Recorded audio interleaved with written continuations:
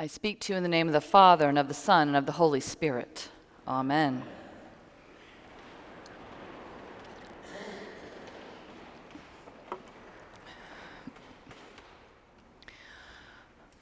By what authority are you doing these things? And who gave you this authority? That's how Jesus is greeted by the religious leaders at the start of today's gospel. Basically, who do you think you are? Or what gives you the right? This past week, those questions have been foremost in our minds and on our lips. What gives someone the right to protest? Who has the authority to legitimize or to stop a protest? Who has the authority to command emergency aid for Puerto Rico? What gives someone the right to complain about the president or the country? What gives you the right to take a knee? Who do you think you are? Questions of authority underlie so much of our lives.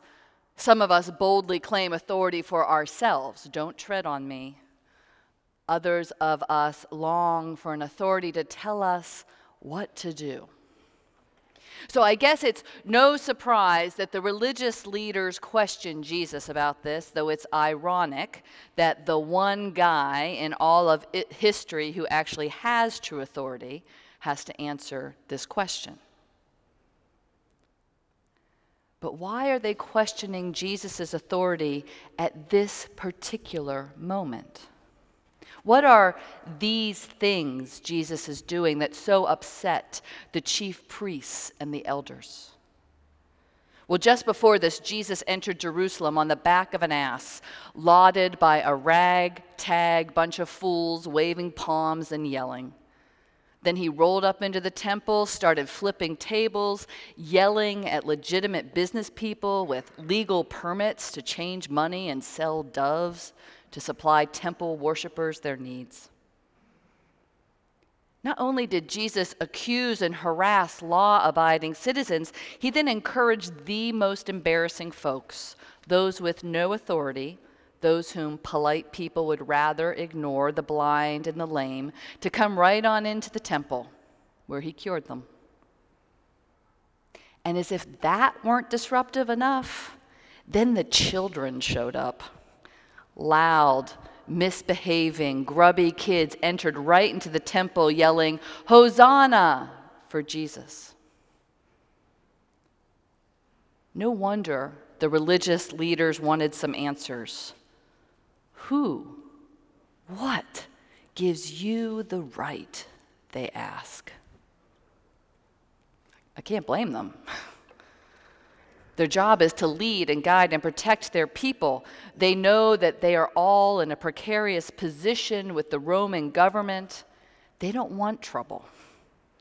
But if there is going to be trouble, they want to make sure that this Jesus guy is legit.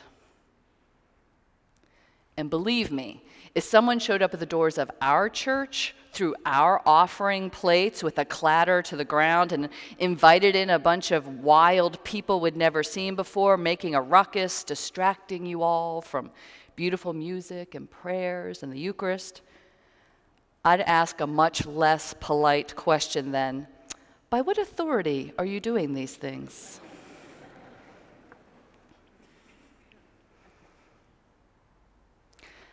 But Jesus isn't interested in this question about authority. Doesn't feel the need to prove himself or to get into a contest of wills with these guys. Instead, he flips the script, asking them a question about authority, which they duck, by the way, and then he offers a parable and a question about belief. Now, a side note. This parable about the two sons, the one who says he'll work in his father's vineyard but doesn't, and then the one who says that he won't but does, this isn't about action being greater than words. It's about belief. Jesus isn't interested in a debate about who has the power, who has the authority, who can force them or you or me into doing or not doing something. Rather, Jesus is interested in an invitation. Will you join me in the vineyard? Will you believe in me? Will you follow me? This invitation is for everyone. Everyone. And the ones who believe do the will of God, even if they are tax collectors and prostitutes. Jesus accuses the religious authorities, saying, you saw these outsiders, these tax collectors, these prostitutes, you saw them believe, you saw their lives change, and yet you still did not believe. That's what matters. Not finding the one with the most authority and power. What matters is following the one who is from God.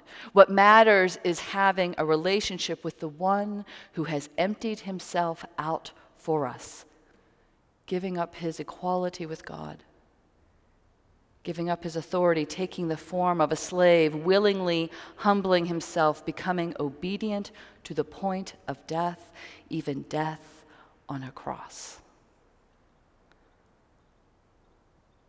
That's the one at whose name every knee should bow. That one, Jesus, isn't going to prove himself to the authorities. He's not going to get into a wrestling match about who has the right. He's not going to argue with us.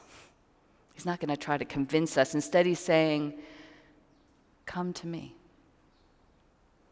This is how much I love you. Believe in, trust in me. I will give all for love of you.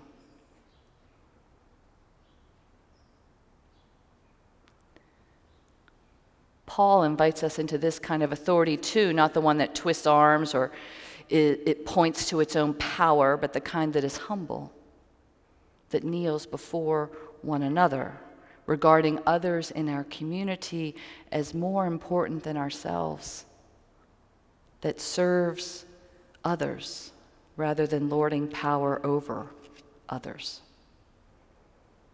That is true power. That's true strength. That's how Jesus is. That's how we, the body of Christ, are to be.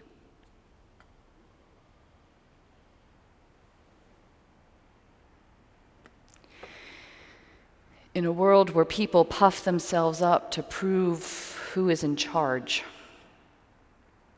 in a week when we've heard nothing but who has the power and who doesn't have the right, in a country where so many command that we must stand for the flag but never bow to the weak who need our help, where the highest good is too often the individual who warns, don't tread on me, well, we turn to the only one who has true authority over us. But it is the authority of self-sacrifice. It is the power of the one who reigns from a cross, the one who gave up all his rights in order to be obedient to his Creator, even to the point of death, who claims only this power over us, the power of love.